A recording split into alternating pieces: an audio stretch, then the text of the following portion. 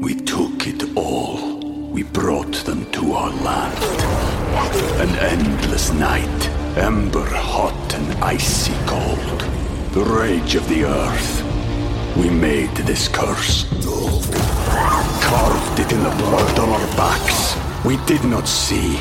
We could not, but she did. And in the end... What will I become?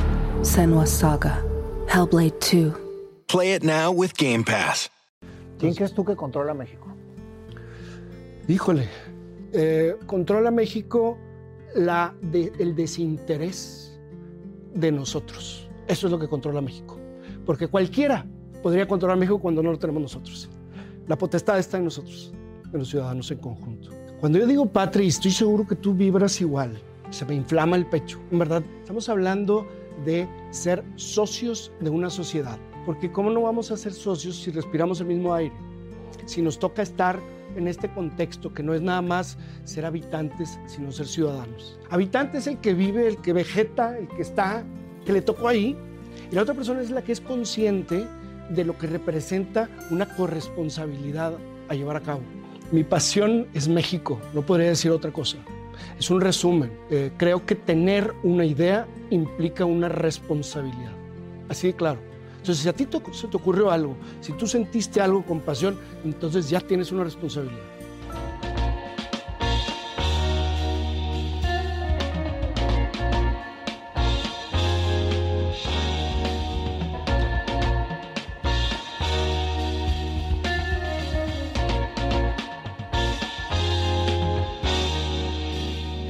Bienvenido, Emilio, a este programa. Es un honor tenerte con nosotros.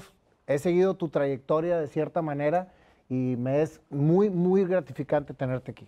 Es al contrario, Nayo, de veras que esto que hoy haces tú, que le da voz a la gente y que le da trascendencia no solo a las palabras, sino a las historias llenas de pasión, eso que compartimos tú y yo, es más bien el honor para mí hoy compartir con eso y aprender de ti. Muchas gracias. Muchas gracias a ti, Emilio. Bueno, pues vamos a empezar por conocer a Emilio. Emilio, en todo lo que viene siendo su historia, platícamelo tú de manera directa, compadre.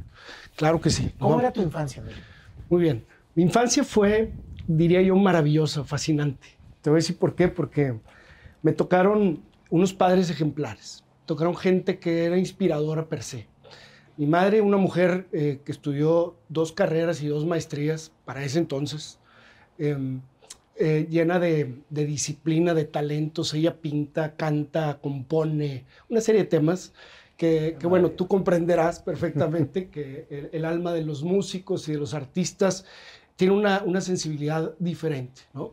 Entonces había vamos a decir, una junta de esta sutil talento con la disciplina por parte de ella.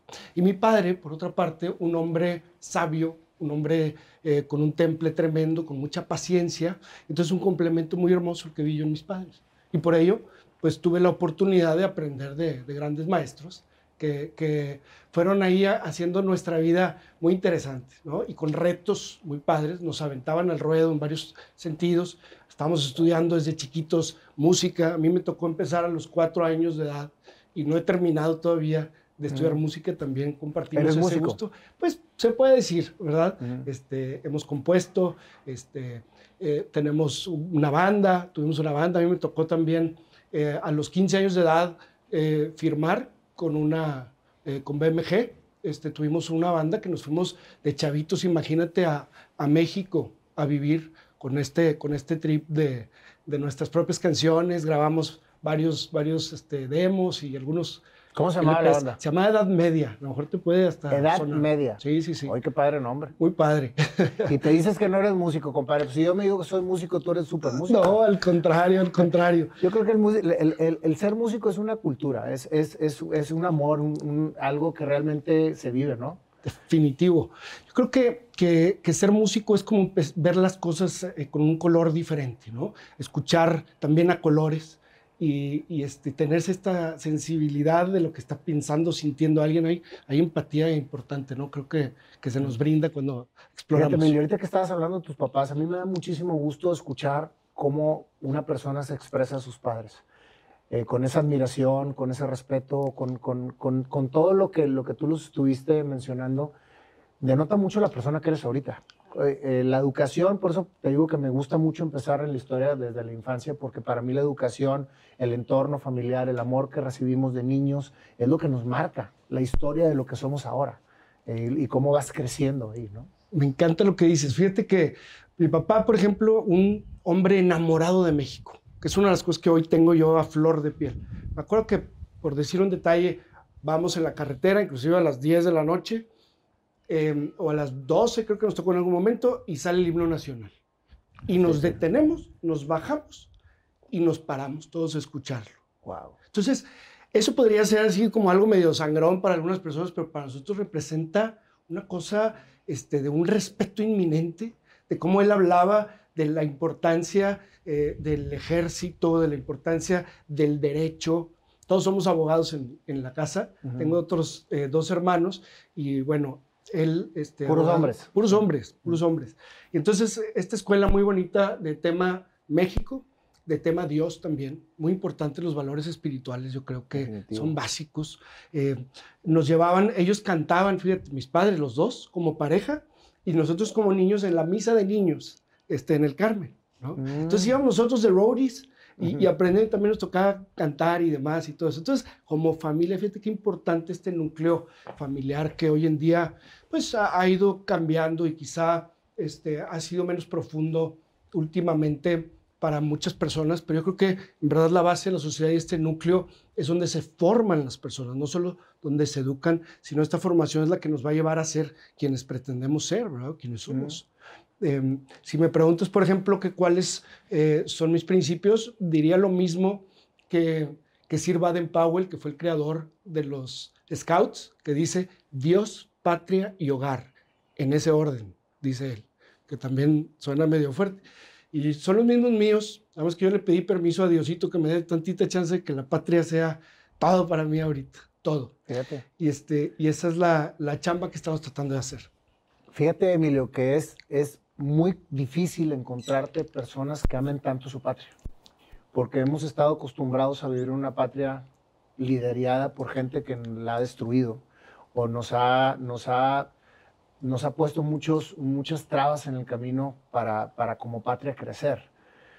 Y necesitamos mucha gente que esté enamorada de su patria, que esté enamorada de su país, que aunque nos toque vivir todo lo que nos está tocando vivir en estos momentos o lo que nos ha tocado vivir en anteriores momentos, pues sea máquina o fuerza para que sigamos trabajando por este país que Dios nos permite tener, ¿no? Definitivo. Cuando yo digo patria, y estoy seguro que tú vibras igual, se me inflama el pecho. En verdad, no es un tema de ponte la verde, la camiseta y cuando juegan y si no, pues, no la mueve México, sí la mueve México en el fútbol. No. Estamos hablando de ser socios de una sociedad. Siempre que puedo digo esta frase, porque ¿cómo no vamos a ser socios si respiramos el mismo aire? Si nos toca estar en este contexto que no es nada más ser habitantes, sino ser ciudadanos. Ahorita te oí de lejos, que estás platicando sobre ser ciudadano, ¿no? Habitante es el que vive, el que vegeta, el que está, que le tocó ahí. Y la otra persona es la que es consciente de lo que representa una corresponsabilidad a llevar a cabo. Que si a ti te va mal, aunque yo no te conozca, a mí también me va a ir mal porque estamos en el mismo barco de alguna manera, ¿no? Entonces, ser ciudadano es ejercer no solo los derechos, sino la obligación de ser corresponsables, de ver qué es lo que le falta a esa otra persona y cómo podemos alianzarnos. El simple hecho de pensar que somos individuos nada más y que venimos a ser felices, pues suena padre, sí venimos a ser felices, pero lo que no se nos dijo es que tenemos que ser felices en un contexto colectivo. Y generalmente nuestra sociedad conlleva a un tema de consumismo, a un tema de endiosarse consigo mismo, nada más pensar en la individualidad y no en los demás. Entonces, creo que esto debe trascender primero a la familia, por supuesto, ¿verdad? Porque hay una responsabilidad muy grande al tener una familia. Pero segundo, el tener esta ciudadanía de convivir con otros y de decir, tenemos que salir juntos. De otra manera no se va a poder. Definitivamente. ¿Verdad? ¿A qué jugabas, Emilio? ¿A qué jugaba? Bien interesante. Jugaba cosas que no existían. Jugaba a imaginar por ejemplo, que los monitos estaban haciendo algo que normalmente no harían, ¿no? Por ejemplo, o jugaba a hacer preguntas a los señores para hacerlos ensordecer, ¿no? Para que no pudieran contestar, ¿no? Cosas, trata de que fueran elevadas y que los comprometiera, ¿no? Porque siempre me di cuenta que el mundo de los adultos era muy diferente y que a medida que ibas avanzando, te iban dando pena más cosas y te ibas limitando en ciertos sentidos.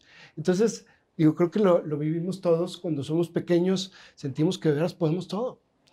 Y esa es gran parte de mi tesis sobre el cambio que queremos ver en México. Tenemos que trabajar no nada más con los jóvenes, que ya ves que este discurso desgastado de que dicen son el futuro, no, son el presente. No. Tenemos que trabajar con los niños, porque si bien es cierto, de 0 a 7 años es donde se conforma verdaderamente la personalidad de alguien. Es donde se va a aclarar quién va a ser esa persona. Y por eso es tan importante la familia, como decimos, tener una formación y también, por supuesto, este tema de hábitos, de temas de resiliencia, de temas de inteligencia emocional. Todas esas cosas necesitamos. Cuando no tenemos límites es cuando en verdad podemos pretender todo lo que nos pretende limitar los demás, ¿no? Uh-huh. Entonces, hay un proyecto muy interesante, se llama Project Venus, que habla de que los humanos estamos diseñados para crear, para hacer tecnología, para hacer cosas impactantes, pero como nacemos en un contexto donde nos dicen todos, nos ponen un chip, que es tú vas a trabajar y luego trabajar y luego trabajar, y estás limitado en todos estos sentidos, pues nunca llegamos a eso otro, ¿no? Entonces, creo que hay que trabajar con los niños. Ahorita que me comentabas, a mí me gusta hacer mucho esa pregunta porque yo en lo particular entendí que lo que más me emocionaba hacer cuando era niño era lo que venía a hacer al mundo. Okay. Y hasta mucho después comprendí que esa conexión era parte importante de encontrar mi pasión. ¿Por qué? Porque a mí me emocionaba todo lo que tuviera que ver con público, todo lo que tuviera que ver con expresar. Y ahorita que me estabas diciendo a mí que tú jugabas a que los monitos hicieran lo que regularmente no hacían. Claro. Y hacer preguntas a la gente que los hiciera salir de contexto.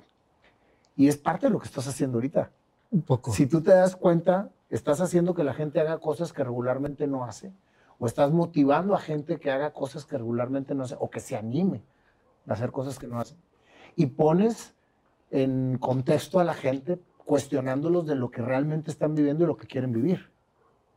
Padrísimo, y es lo que tú haces también, ¿no? Ajá. Está clarísimo. Sí, esa conexión, Emilio, es precisamente, a mí me escribe, gracias a Dios, mucha gente y me preguntan, ¿cómo hago para encontrar mi pasión? Digo, remóntate a cuando eras niño. Sí. Y ahorita tú dices, la parte más importante es trabajar con los niños, más que con los jóvenes. Sí, porque el niño está en una completa atmósfera descontaminada de perjuicios sociales y de etiquetas sociales que los mantiene precisamente siendo ellos. Definitivo. Y no lo que la sociedad quiere que sean ellos. Definitivo. Y el joven es tan rebelde, y es tan rebelde porque nos etiquetan a los jóvenes como rebeldes porque estamos gritando en hacer lo que queremos hacer y no nos lo permiten. Entonces, ya cuando llegas a la juventud, ya vienes con una situación de etiqueta social y de contaminación social que te va alejando cada vez más de tu esencia y de tu pasión. Y volvemos una sociedad fría, una sociedad zombie, una sociedad que camina sin rumbo, porque estamos alejados de lo que realmente venimos a hacer. Este proyecto en el que estás sentado el día de hoy es precisamente un vehículo para que la gente se dé cuenta que sí es posible alcanzar el éxito haciendo lo que le apasiona a las personas. Y que cada una de las personas que me hace el favor de sentarse a contar su historia es porque tiene una historia de lucha, de perseverancia, de no quitar el dedo del renglón. Y sobre todo, como lo vengo diciendo desde hace un par de meses hacia acá, soñar, creer y crear. No nada más quedarte en una o en otra. Es un conjunto de situaciones que te hacen ejecutar y crecer. Es lo que tú haces. Excelente. Lo mismo pienso que tú haces. Te quiero decir una frase que me encantó, que creo que te va a gustar porque tu palabra favorita veo que es pasión, ¿no? Uh-huh, sí, y tu esencia, uh-huh, y tu todo y tu expresión está ahí. Se lo escuché a un señor muy interesante. es un doctor, dice, si no hay pasión, hay chapuza. Y me encanta, porque es cierto, si tú no haces las cosas sin filtros, si no haces las cosas con esta pasión que hoy estás transmitiéndome, yo la estoy sintiendo fuertemente, y como lo vemos afuera, entonces quiere decir que hay algo mal, ¿no? Quiere decir que hay algo que está tapándote, que es algo que no quieres realmente, que no te va a llevar a tu mayor esplendor cuando no hay pasión. Entonces, coincido completamente. Y los niños deben de ser el ejemplo perfecto de trabajo. Es el punto de oportunidad más importante, no digo en México, sino en el planeta, para construir. Ahora te pregunto, ¿cuál es tu pasión? Mi pasión es México, no podría decir otra cosa. Es un resumen. Creo que tener una idea implica una responsabilidad. Así de claro. Entonces, si a ti se te ocurrió algo, si tú sentiste algo con pasión, entonces ya tienes una responsabilidad. Eso es mi máxima, digamos, ¿no? Y ahorita tu pasión es México porque por todo lo que te forjaron y por todo lo que fuiste viviendo en México, ¿no te contaminaste con el México que nos contaminó a todos? Yo creo que siempre hay un yin-yang, ¿no? Siempre hay un oscuro y siempre hay un lado de luz y siempre hay un claroscuro. Entonces, como bien dices, todas las personas que hemos vivido algo fuerte, nos hemos construido, nos hemos forjado, solo ahí. El amor, la amistad, todas estas cosas se prueban solo en las malas. Se prueban solo en las malas. Entonces, a mí me tocó vivir algo muy fuerte. A lo mejor me estoy regresando y discúlpame, No. pero fue una experiencia muy, muy, muy fuerte. Cuando te platiqué que nosotros tocábamos y todo eso, una noche, después del ensayo, llevé yo a los del grupo a una reunión que teníamos. Teníamos 14, 15 años. A mí me habían prestado el coche ese día, esa noche. Fue a esta reunión, compraron un Six de Cheves, y a mí me regañaron porque llegué tarde y me hicieron llegar antes que los demás. Me tuve que ir. Un cuate les dio ride a 2 de ellos, 3 amigos, y tuvieron un accidente fatal. Murieron 2 amigos y uno quedó parapléjico. De los que iban contigo De los que iban, tú te separaste. Bueno, mi mejor amigo de ese entonces muere. Era el bajista de nuestro grupo, Jorge. Imagínate. Y un gran amigo, Juan Ángel Ruiz, que probablemente sabes de él, le dicen Paña, jugaba fútbol americano. Sí. Todavía él está parapléjico y es uno de mis más grandes amigos. Por ese accidente. Por ese accidente. Y por ese accidente, también como te escuché hace ratito, siempre es una dicotomía, ¿verdad? O eres víctima o haces algo. O te pones a llorar o ves cómo capitalizas ese dolor, lo que estás viviendo, esa experiencia y esas lágrimas de la gente y esa pérdida. Y entonces dices, ¿qué voy a hacer con esto? Entonces podemos capitalizarlo. Y ahí fue donde creamos Conciencia Joven, la primera de las organizaciones de la sociedad civil que me ha tocado cofundar. Llevo 10, este año fue la última. ¿Llevas 10? 10. Este año fue la última y la pasada, o sea, esta fue en 1994. Fue la primera Conciencia Joven que hubo. Así es. A los 15 años de edad y donde había muchísima gente interesada en esto que dices tú, en exponer, en decirle a todo el mundo, gritar a todo el mundo, necesitamos concientizarnos. El moto es, atrévete a manejar tu libertad. Que no te pase lo mismo que nosotros que perdimos a estos grandes amigos, a estas mamás que perdieron a sus hijos. Vamos a hacer algo con eso. Entonces empezamos a infiltrar mensajes positivos, axiológicos, de tema de valores y demás, que como comentábamos ahorita, sigue sucediendo. Entonces, pues muy felices de todo eso, ¿no? O sea que toda la parte de tu pasión que fuiste precisamente descubriendo, la llevaste a cabo, a una acción para poder realmente ser congruente con lo que estabas vibrando y con lo que estabas haciendo. Creo que lo acabas de decir perfectamente. No somos las personas, sino la trascendencia de lo que hacemos, lo que se queda, ¿no? Entonces había que cristalizar en algo que no tuviera que ver con Emilio, Nayo, Adolfo, etcétera, sino es que vamos a dejar aquí, bueno, lo vamos a alimentar y lo vamos a dejar fluir porque lo van a tomar otros y lo van a abrazar otros. Y como hablábamos ahorita de colectividad, eso es lo que hace el círculo virtuoso. Eso es lo que hace que trasciendan las cosas, que no sea una persona, sino un nosotros. ¿Tus papás cómo reaccionaron ante toda esta situación? Pues fue muy duro porque ellos lo vivieron con nosotros, ¿verdad? Vivieron todos los embates. A mí me tocó ir a reconocer a mis amigos, a uno de ellos, en la morgue del Hospital Civil, y me acompañaron mis padres. Fue algo muy, muy, muy fuerte, que aunque pues no era mi hijo o mi papá, pues sí era mi hermano, era mi mejor amigo. Entonces, ahí yo creo que es donde es la trascendencia de cuando decides hacer algo y hacerlo bien porque te tatuó, ¿verdad? Y lo tienes que hacer con esa pasión a la que aludíamos, porque de otra manera puede ser pues un flashecito así nada más. Entonces que ser una luz tremenda que atraviese los corazones de la gente. Y eso es lo que ha pasado. Uh-huh. Y entonces cuando lo haces así, otra gente se enamora. Cuando tienes que ver con el servicio, que es realizante, lo empiezas a contagiar a los demás. Y así fueron, y ahorita platicábamos, miles, o sea, decenas de miles de chavos que han estado por ahí y que lo han hecho más y más grande. Uh-huh. Y luego que vamos transigiendo en otros temas, ¿no? Un tema médico, por ejemplo, de movilidad con lo médico, otro de niños nucleares, que es la que hicimos este año, que tiene que ver con los derechos de los niños de los papás separados. ¿Cómo no se les pone atención a lo que están viviendo en una separación, por ejemplo, una escisión de sus padres? Entonces, hay muchas cosas que son punto de oportunidad hoy en nuestro México, ¿no?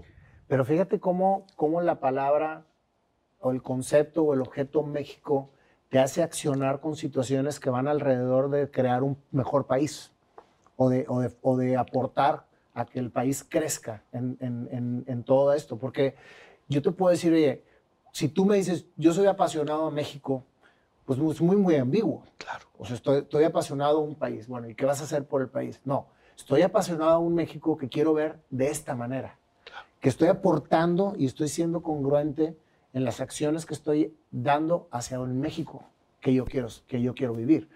Entonces, ahí es donde se complementa perfecto el soñar, creer y crear. O sea, decir, estoy con algo que quiero para mi México, que creo que lo puedo lograr y que estoy haciendo para que se logre. Perfecto, claro. ¿Verdad? Y creo que tenemos varias vías en la vida. A mí me ha tocado cosas, una bendición tremenda fue pues, dar clase en las 4 universidades más importantes de aquí. Me tocó en la UDEM, en la Libre de Derecho, en el TEC y en la UNI. Y en todas ellas ha sido una maravilla decir, oye, a ver, ¿cuántas veces hemos pensado que a los maestros les deben de subir o sea, imagínate la responsabilidad tan importante. Son los que más deberían de ganar dinero, por ejemplo. Debería ser lo más sexy del mundo ser maestro. Bueno, como lo es en Alemania. Claro, exacto. Acaba de salir. O Estados Unidos, en los países avanzados, por supuesto. Entonces, nadie quiere ser ¿por qué? Porque es una friega, número 1. Y 2, porque no te sale ni para la gas a veces cuando tienes en qué moverte. Entonces, todo es un contexto muy interesante, pero ¿qué es lo que vamos a ofrendar? ¿Dónde es donde más podríamos hacer falta, ¿no? O dónde podríamos dejar un granito un poquito más grande por ahí, ¿no? Me tocó también ser, por ejemplo, aventármela de funcionario federal, donde conocí, pues, yo creo que 20 de los 32 estados y gente maravillosa en Oaxaca, que dices tú, a 5 horas de la capital, donde fui a dar una pequeña capacitación y me encuentro niños tallando huesos durante 8 horas y regalándoselos a la persona que llegó ahí. Gente tan organizada, con usos y costumbres y no con leyes, pero más respetuosos que nosotros que tenemos leyes y sanciones. Hay gente tan inspiradora en México. Tenemos tanto talento y tanta pasión aquí que no necesitaríamos voltear a otro lado. Tendríamos que voltear a ver otra vez nuestras almas de niños y la congruencia, el entendido y la conciencia de que no venimos solos, sino venimos de veras a aprender y a darnos a los demás. Aunque suena un poquito etéreo, esto se debe bajar a proyectos, a cosas muy concretas, que si ahorita al ratito tú me preguntas, yo te quisiera comentar cosas tangibles también, ¿no? Cosas medibles, que son importantes. Si tu primera asociación la empezaste a los 15 años y ahorita llevas 10. Paralelamente a toda esa creación, ¿qué es lo que has hecho tú para irte empoderando, fortaleciendo y adquiriendo conocimiento para poder ser congruente con lo que estás creando. Porque esa es otra cosa, es muy fácil crear y dejar, pero tienes que coordinar y tienes que hacer que las cosas sucedan. ¿Qué hiciste paralelamente? Qué pregunta tan inteligente, en verdad te lo digo.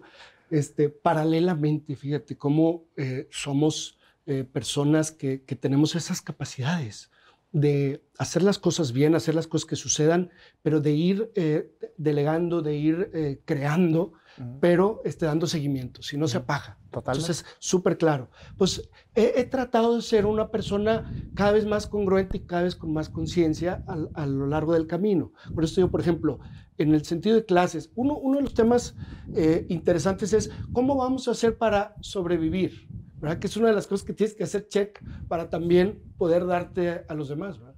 Está muy padre ir pregonando y diciendo cosas, pero y estás desatendiendo las cosas básicas. Ahí hay un tema importante. Para empezar, saber que soy papá, que soy amigo, que soy hijo, que soy ciudadano, que soy esposo, y todas estas cosas que son tan importantes, ¿no? Primero, esto es la médula espinal de esto. Pero alrededor ver que puede salir tiempo y que hay que darnos tiempo para pensar un poco en los demás. ¿Qué es eso? Ver las causas más importantes que están sucediendo, hacerte del equipo más maravilloso que haya, porque no somos los mejores para todo, por supuesto, y encaminar una idea, como te decía, que es una responsabilidad. Entonces, y luego ir dando un poquito también en lo personal, con la parte del maestro, por ejemplo. Pero algo que yo aprendí de mi padre es que no importa qué es lo que hagas en tu vida como core, puedes servir a los demás de alguna manera. Mi padre fue notario público mucho tiempo, hoy es suplente, y tu servidor soy notario público titular hoy en día.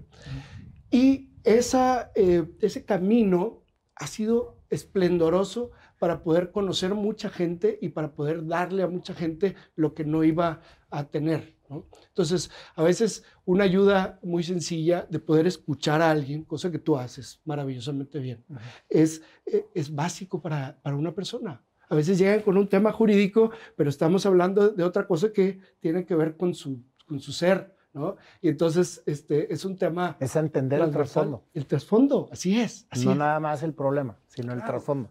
O también hay grupos vulnerables a los que se le puede ayudar con la chamba que cada quien hacemos. Tú haces eso con tu voz, con tu red. Decíamos, le das la voz a quienes deben de estar negociando el futuro de México o el presente, ¿verdad? De otra manera no los van a escuchar o no nos van a escuchar. Entonces es una responsabilidad maravillosa la que tú detentas y es un servicio. Y sin duda eso es realizante para ti. Sí, ¿no? y te da mucha realización. Sí. O sea, aquí más que buscar una retribución económica, que es lo que regularmente hacemos como seres humanos, Sí.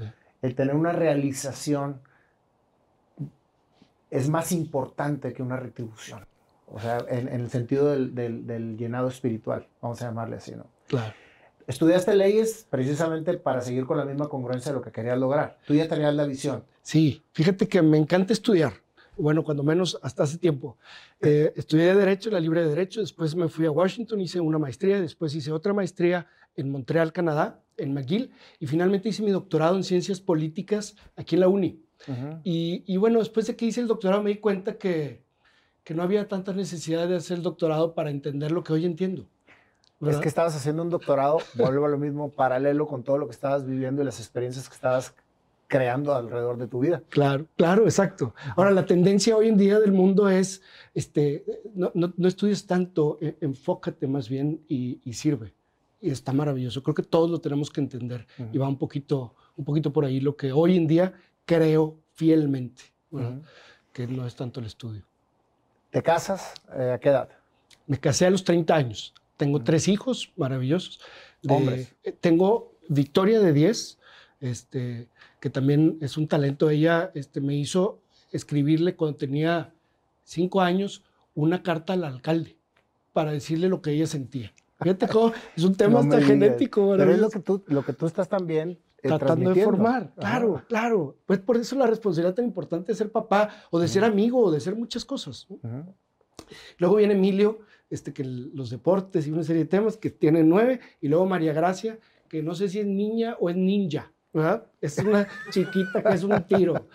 Y fíjate que bien padre, porque una de las cosas que he descubierto es que los niños, todos los tiempos son buenos para los niños. Por ejemplo, cuando yo los llevo a la escuela, les voy preguntando, desde que estaban bien chiquititos, las capitales del mundo. Y como ahorita se saben casi todas las capitales de 3 continentes, por el simple hecho de que lo vimos y lo hacíamos lúdico. Teníamos un club de la sabiduría y entonces ellos estaban, pero encantados de las noches hacer una porra juntos y luego temas de capacidad de abstracción y luego, entonces me doy cuenta yo que los niños lo que necesitan nada más es que confiemos y que pongamos la primera alfilercito y de ahí se vuelven personas interesantísimas.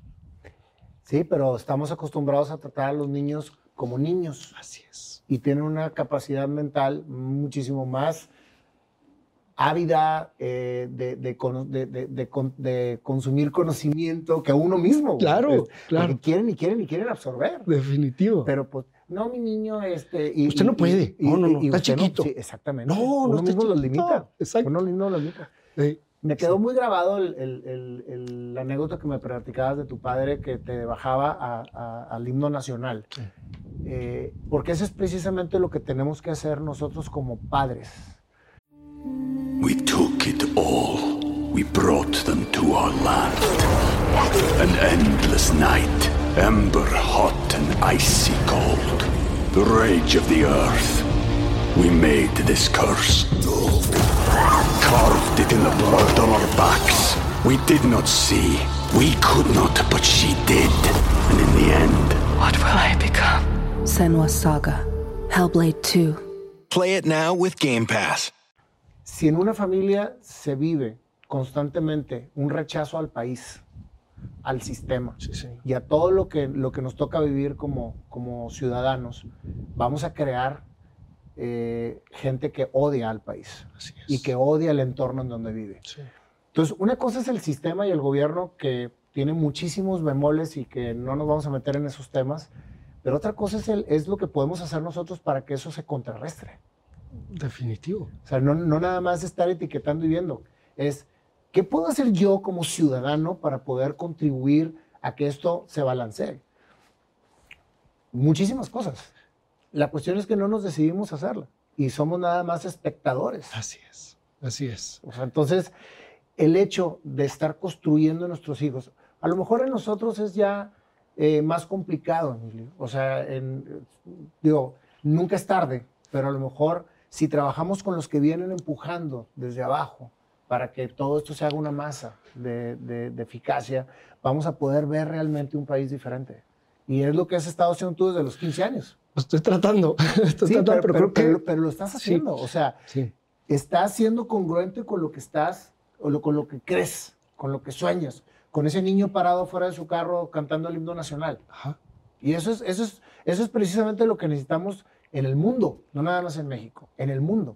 Seres que sean congruentes con sus creencias y con lo que les apasiona hacer. Claro. O sea, yo empecé a cantar a los 46 años porque estaba convencido que quería cantar y nunca supuse que el canto me iba a llevar a hacerle un canto a la gente que venía a entrevistarlos y a dar una satisfacción a la persona que nos contó su historia y a lo mejor etiquetar esa historia en una experiencia a quien la escucha. Claro, claro.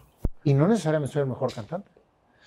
Pero sí el más apasionado, sin duda. Es Claro. precisamente a lo que quería llegar. O sea, Sí. todo lo que hagas, hazlo con la pasión y con la credibilidad que realmente te hace hacerlo, ¿no? Claro, claro, por supuesto. Es un tema cultural y esa cultura es la que tenemos que infundir y no podemos desacelerarle, ¿no?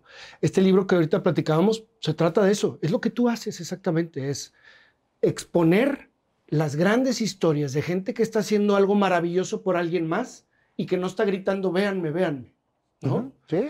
Y te digo, o sea, son una persona, un chavo de cada estado que ha hecho algo impactante con el tema de migrantes, con el tema de Qué salud. padre concepto, libro. No sabes qué cosa. Después de ver eso, yo dije, somos un país de superhéroes, ¿sí? Y solo los superhéroes, sí, vienen de la adversidad y tienen que defender, y hay villanos y todo esto, y los villanos son la falta de cultura y todo lo que hay en contracorriente.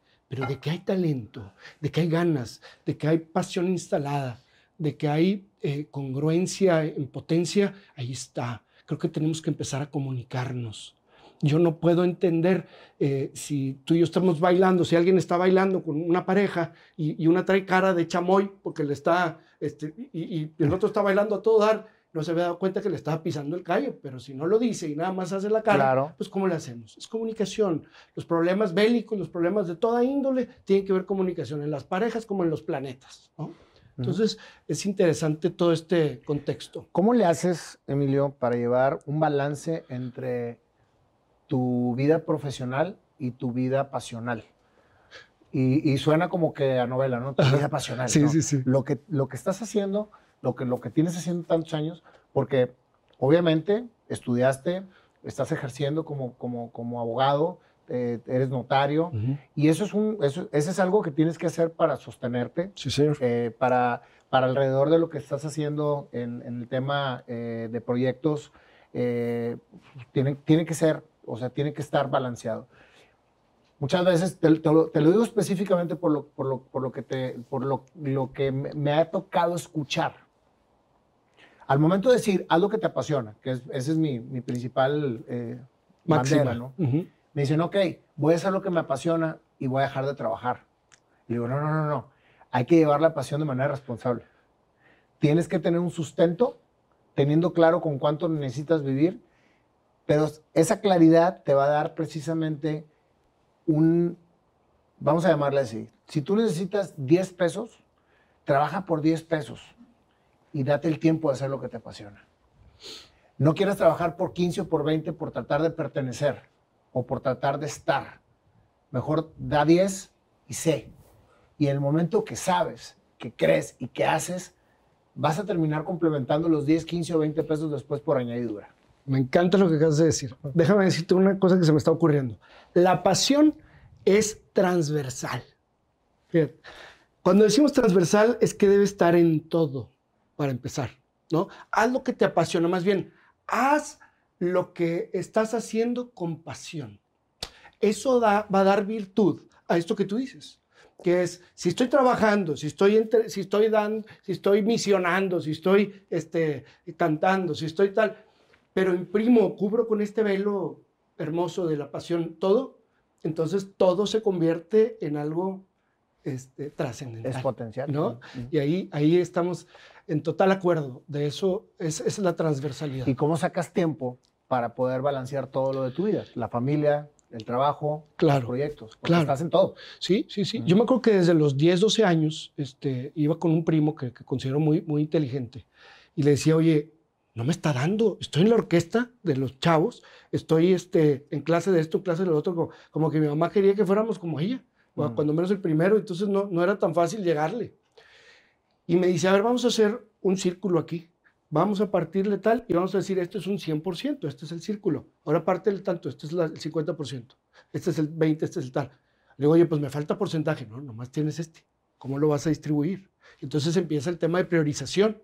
Y luego también el tema de entender que no todo representa todo el tiempo que queremos meterle. Por ejemplo, los que nos decimos workaholic a veces, ¿no? Si tú trabajas un chorro y un chorro, no significa que vas a hacer mejor tu trabajo. Pero si tú eficientas tu tiempo en el trabajo y tienes mucho más impacto en lo que estás haciendo, ¿verdad? Pues puedes lograr lo mismo con menos tiempo. Y entonces le invitas a tu agenda a todas estas otras cosas que hacer, ¿no? Como dar clases a las 7 de la mañana, ¿verdad? O como tener las sesiones del consejo de las asociaciones, aunque sea a las 9 o 10 de la noche. Es una maravilla. Y no te cansa tanto, ¿por qué? Porque estás feliz haciendo lo que te apasiona. Y al darle a tu familia también tiempo de calidad. Por supuesto, calidad. Calidad es a todo. Decía Mary Kay Ash, esta mujer, que es un libro como de este vuelo, que la verdad es que no valía la pena el libro, más que por una frase que yo vi. Esta es la de Mary Kay, la de los, ¿cómo se llama? De los cosméticos. Sí. ¿No? Decía, la persona que está frente a mí es la persona más importante del mundo. Fíjate qué maravilla, ¿no? Entonces yo me quedé con eso y dije, wow, tiene todo el sentido del mundo. Quien sea. Eso hace la diferencia. Más si haces consciente que eso también muchas veces se nos olvida, que no hay absolutamente ningún solo momento en este preciso segundo que exista aparte de lo que estamos viviendo tú y yo ahorita. Claro, claro. No hay. O sea, aquí y ahora. Lo único que existe es lo que estamos ahorita tú y yo viviendo. Sí, sí. Si eres consciente de eso, entonces le vas a dar la importancia a lo que te toca vivir. Sí, señor. Si ahorita me toca vivir estar contigo, yo tengo déficit de atención. Ok. Y soy hiperactivo. Y el estar desde las 8:30 de la mañana hasta ahorita, después de 4 entrevistas, poniéndote plena atención y estar perfectamente concentrado en lo que me estás diciendo, para mí es un ejercicio mágico. Ya lo creo. Pero no hay manera de poderlo lograr con mi déficit de atención que estando consciente de que lo único que existe en este momento es estar platicando contigo. Qué maravilla. Aquí y ahora, ¿no? El aquí y el ahora, por completo. Bruto. Entonces, eso es precisamente lo que acabas de decir de Mary Kay. O sea, si es así, entonces la persona que está enfrente de ti se vuelve la más importante. ¿Qué le vas a sacar a esa persona? ¿En qué te va a contribuir en tu vida? ¿En qué le vas a tú a contribuir en su vida? Claro, claro. Porque por algo está ahí. Sí. Dios es perfecto y pone a cada persona en cada lugar y en cada momento como debe ser. Ya lo creo. Entonces, mejor en vez de estar criticando, el estar esperando en un banco que pase tu turno, ponte a observar lo que está alrededor y vas a aprender muchísimo de lo que te toca observar, porque ahí estás. Definitivo. ¿Qué es lo que sucede ahorita, Emilio? Que desgraciadamente vivimos en un mundo completamente impersonal, de aparatos, de estar en un celular. Es increíble. Y cada vez lo notas más que se vuelve una comunicación no personal, y ahora con la pandemia hay menos, ¿verdad? Pero aún así tenemos que ser conscientes de que el vernos a los ojos, el escucharnos, el estar hablando, es lo más importante que le puede pasar a un ser humano para poder crecer. Me encanta. In Lakesh. Quiere decir, soy porque somos nosotros. Soy porque somos, ¿no? Me encanta, y hablar de eso es muy interesante. El contenido que estamos consumiendo, ¿no? Los TikToks que ahora millones de personas tienen, o las redes en ese sentido, donde una persona hace un baile y luego todos hacen ese baile.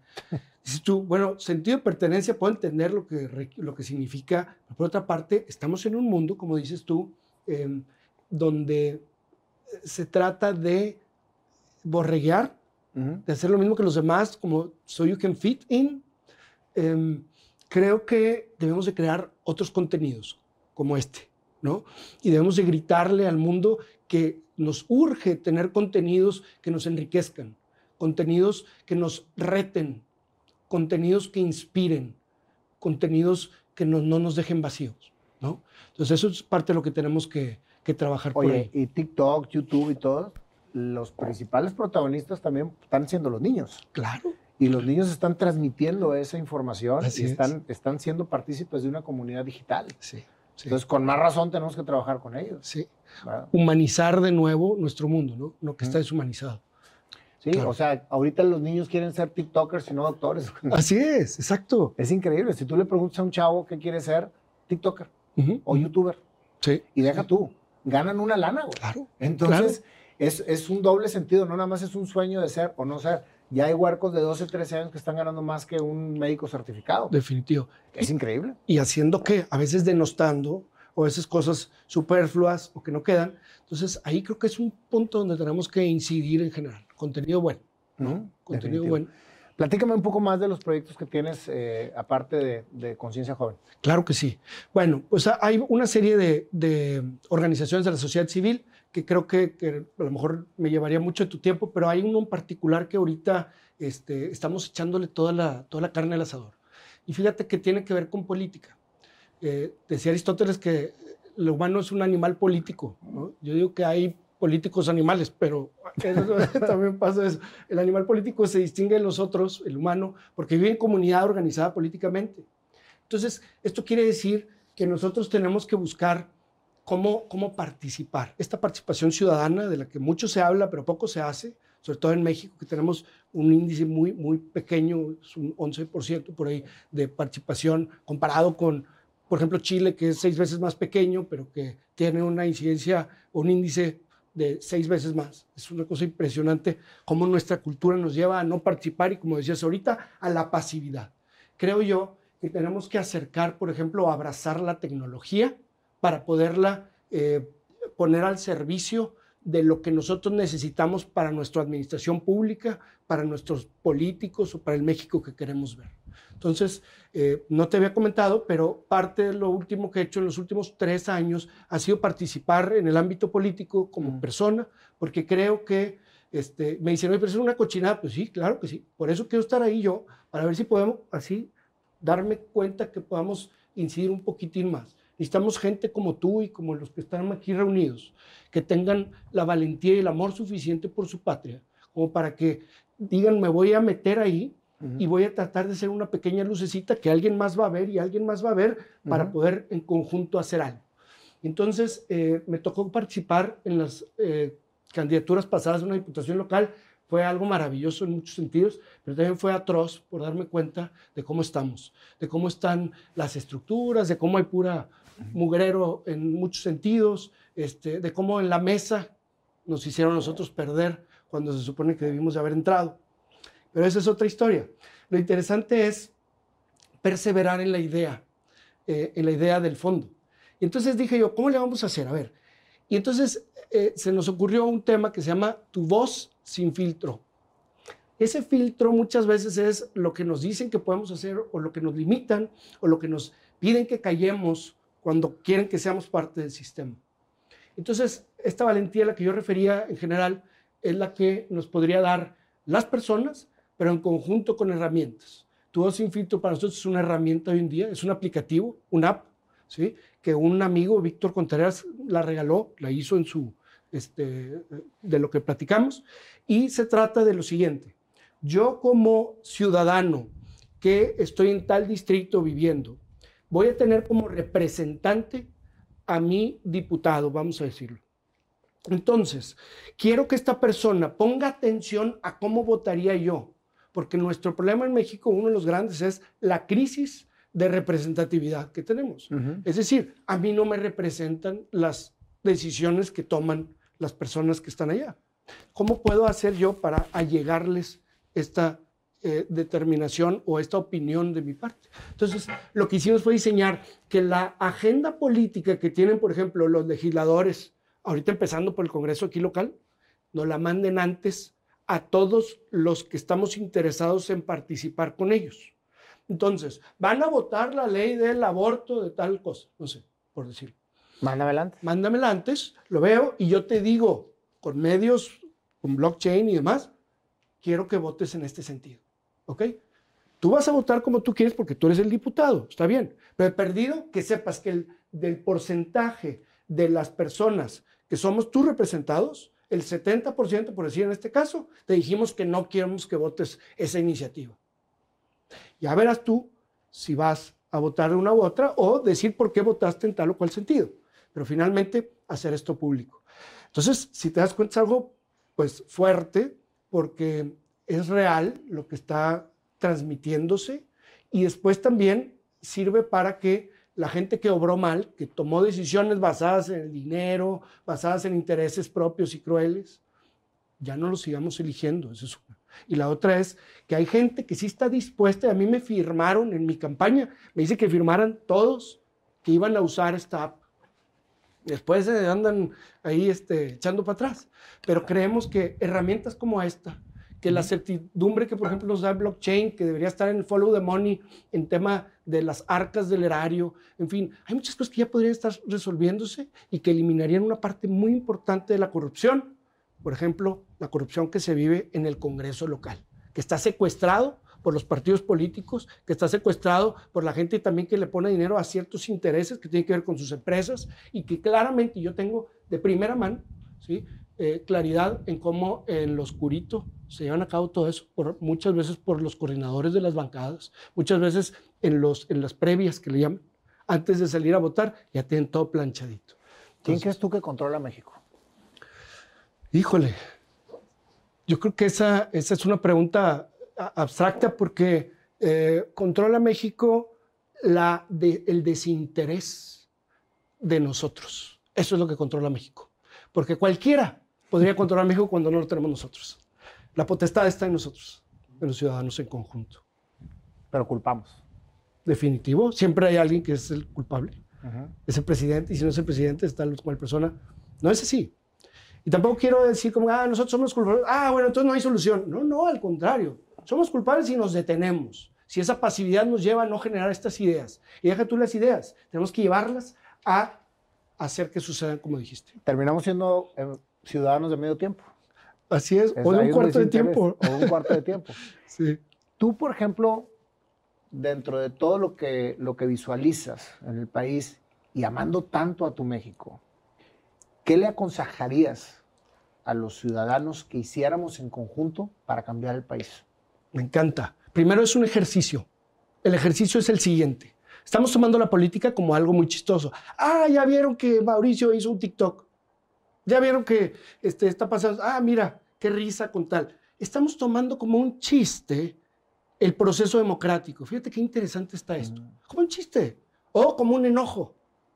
Pero en realidad nos damos cuenta que se está dirimiendo el futuro de nuestras empresas porque tiene que ver con los impuestos, el futuro de si vamos a poder tener puentes peatonales o no, si vamos a poder juzgar y rendir cuentas o que nos rindan cuentas las personas, si vamos a tener un presupuesto participativo, si vamos a...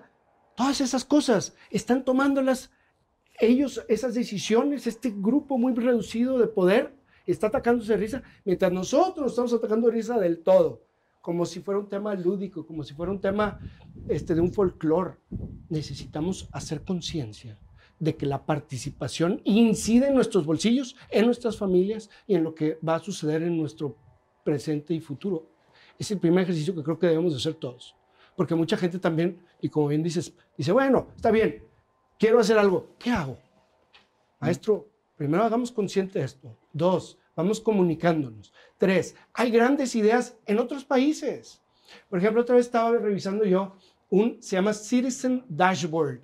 Es un controlador que está al alcance de todos los ciudadanos en Bután, en Edinburgh de Canadá, en Chicago, donde te dice en tiempo real qué está pasando en todo sentido, con las finanzas, con los parques, qué puede ser, todo en ese controlador para la participación de los ciudadanos, para las decisiones que se están llevando a cabo en los cabildos, para poder decir, oye, aquí hay un bache y está geolocalizado, para ayudarse intercolonos, por ejemplo, con el tema de seguridad. Oigan, hay un carro muy raro ahí en tal calle. ¿Qué onda, vecinos? Vamos a poner las pilas. Otra vez fui a ayudarles yo a unos chavos, a una gente de Mitras aquí que están armando algo parecido. Tenemos talento, pero desbordante en México. Lo único que tenemos es que ponernos atención, ¿verdad? Y darle voz a la gente que se atreve a ser líder de todas estas ideas. Así es, el mexicano es superhéroe. Sí, es superhéroe. O sea, nos ha tocado vivir situaciones complejísimas y las hemos sacado adelante. Sí. En situaciones en donde necesitamos solidaridad, ahí estamos todos solidarios, pero no nos unimos para poder realmente hacer un cambio en el sistema. Claro. Ahora, somos un país muy pobre, Emilio. Sí. O comes o te involucras y te interesas en hacer cambios. Esa es una situación muy compleja.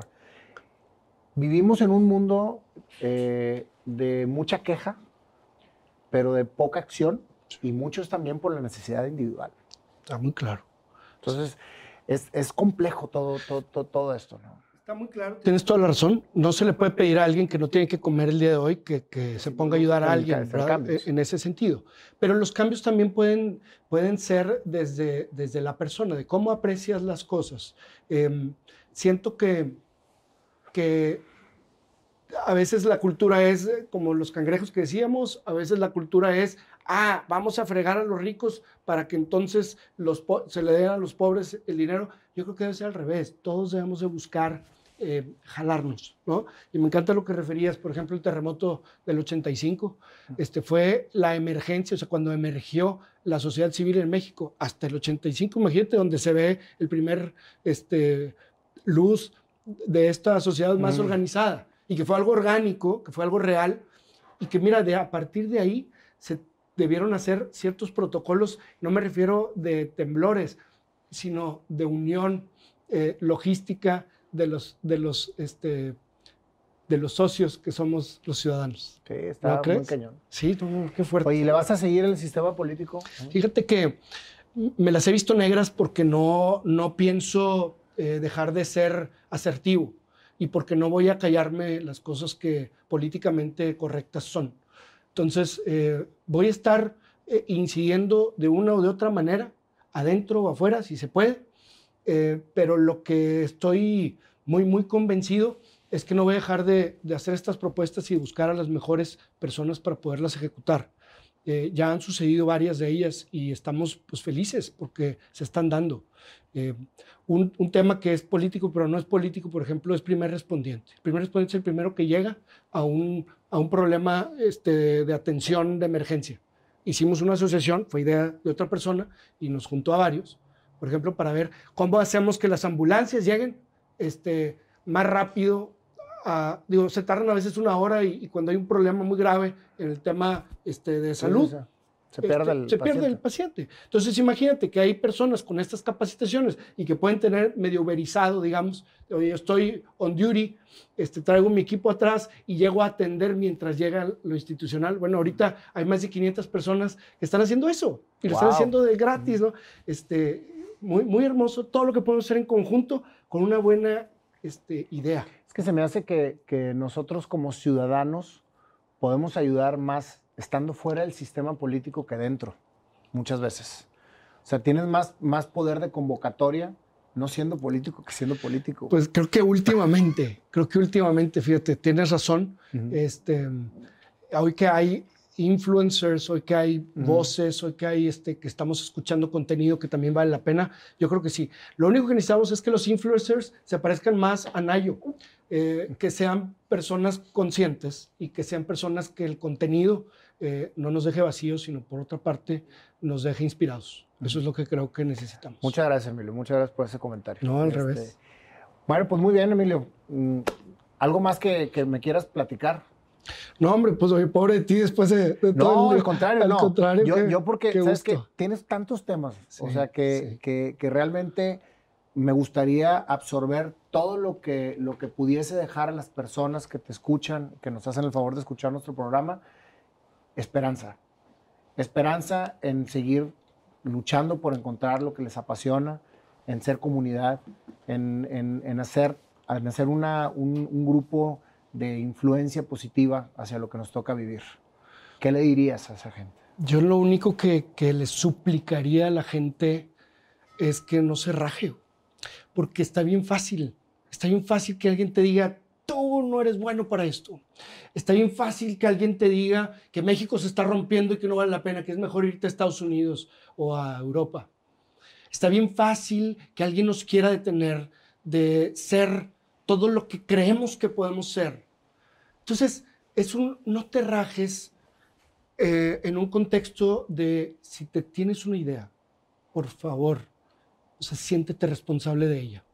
Si tienes una persona que te inspira, por favor, absórbelo y replícalo. Si tienes un poder, un superpoder, cualquiera que sea, transfórmalo en algo que pueda darle retribución a los demás, construye. Hay una frase hermosísima de los japoneses que aquí no existe, que es arigato gozaimashita. ¿Qué quiere decir? Gracias por construirme. Creo que necesitamos invitar varias frases que no existen en nuestro idioma, convertirlo en un dialecto, que sea el dialecto de las personas, y que nos lleve a decir en algún momento, gracias por construirme, gracias por ser un factor que suma, por un factor inspirador y por un factor que no solo piensa en él, sino en nosotros. Me encantó. ¿A quién admiras, Emilio? Te admiro a ti, y te lo digo no por político, te lo digo con el corazón y me estás sintiendo. Y te admiro porque decidiste a los 40 y tantos años que ibas a cantar y porque decidiste casarte con una gran mujer y porque decidiste darle voz a los que no la tienen. ¿Y sabes qué trascendental es eso, Nayo? Es algo fascinante. Admiro a todas las personas que viven de su pasión, para su pasión y con su pasión. Eso tiene que enseñarnos a todos, porque podemos ser buenos para algunas cosas, pero podemos seguir con miedo, y ese miedo lo tenemos que romper. Todos lo tenemos que romper. Yo también he roto algunos muy recientemente. Entonces, valentía, asertividad, congruencia, construcción, empatía y admiración, ¿no? La admiración es mutua, mi querido Emilio. Muchísimas gracias por toda tu historia. Me encantó. Muchas gracias, para mí igual. Y siempre estaré a tus órdenes para que me utilices como vehículo para comunicar y para unir y para que la gente se anime a hacer cosas diferentes. Que para eso son las redes sociales. Para utilizarlas de manera positiva. Así que me pongo a tus órdenes en todos sentidos. Yo igual, y es un honor, mi hermano, de veras. Gracias. Gracias. Oye, ¿no te vas a ir sin tu canción? No, por favor. Así que No sean así. vamos a ver qué nos inspira aquí el pandita. ¿Cómo andas, compadre? Pues, Híjole. algo tipo Maná, más o menos. Así, más o menos.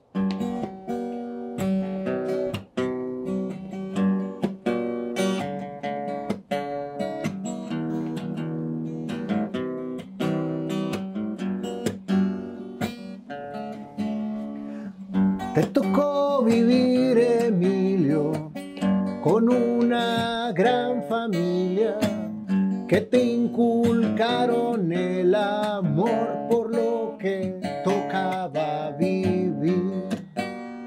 Grandes experiencias, una gran infancia, donde creó el amor por lo que haces.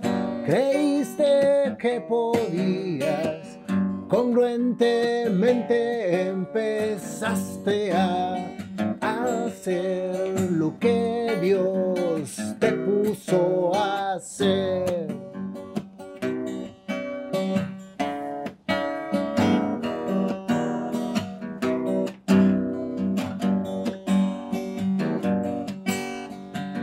A tus 15 años, un parteaguas llegó a tu vida, te hizo entender que algo más tenías que hacer, recordando y haciendo lo que tenías que hacer. Conciencia juvenil nació un proyecto que llevaste a cabo con congruencia por el gran amor a tu país, a ese México que te vio nacer, con lo que recordabas ese evento familiar de pararte a cantar con el corazón el himno nacional con gran satisfacción.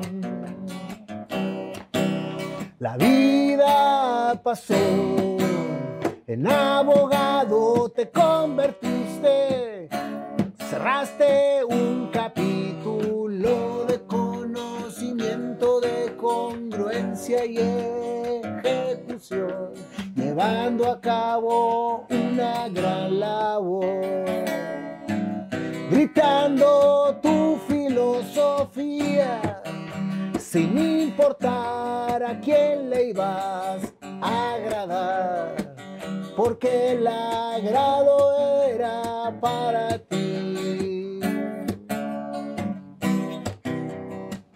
La familia llegó y a ti te apoyó, y a ellos transmitiste la manera de pensar. Se hizo una comunidad de creyentes en tu país, y así vas avanzando hacia donde tienes que ir, siendo congruente, llevando a cabo el bienestar para la gente, siendo ciudadano activo y no un simple habitante. No etiquetar, simplemente accionar. Ese eres tú, Emilio, hacia adelante ve, con Dios por delante. Así eres tú, así eres tú. Así eres tú. Así eres tú.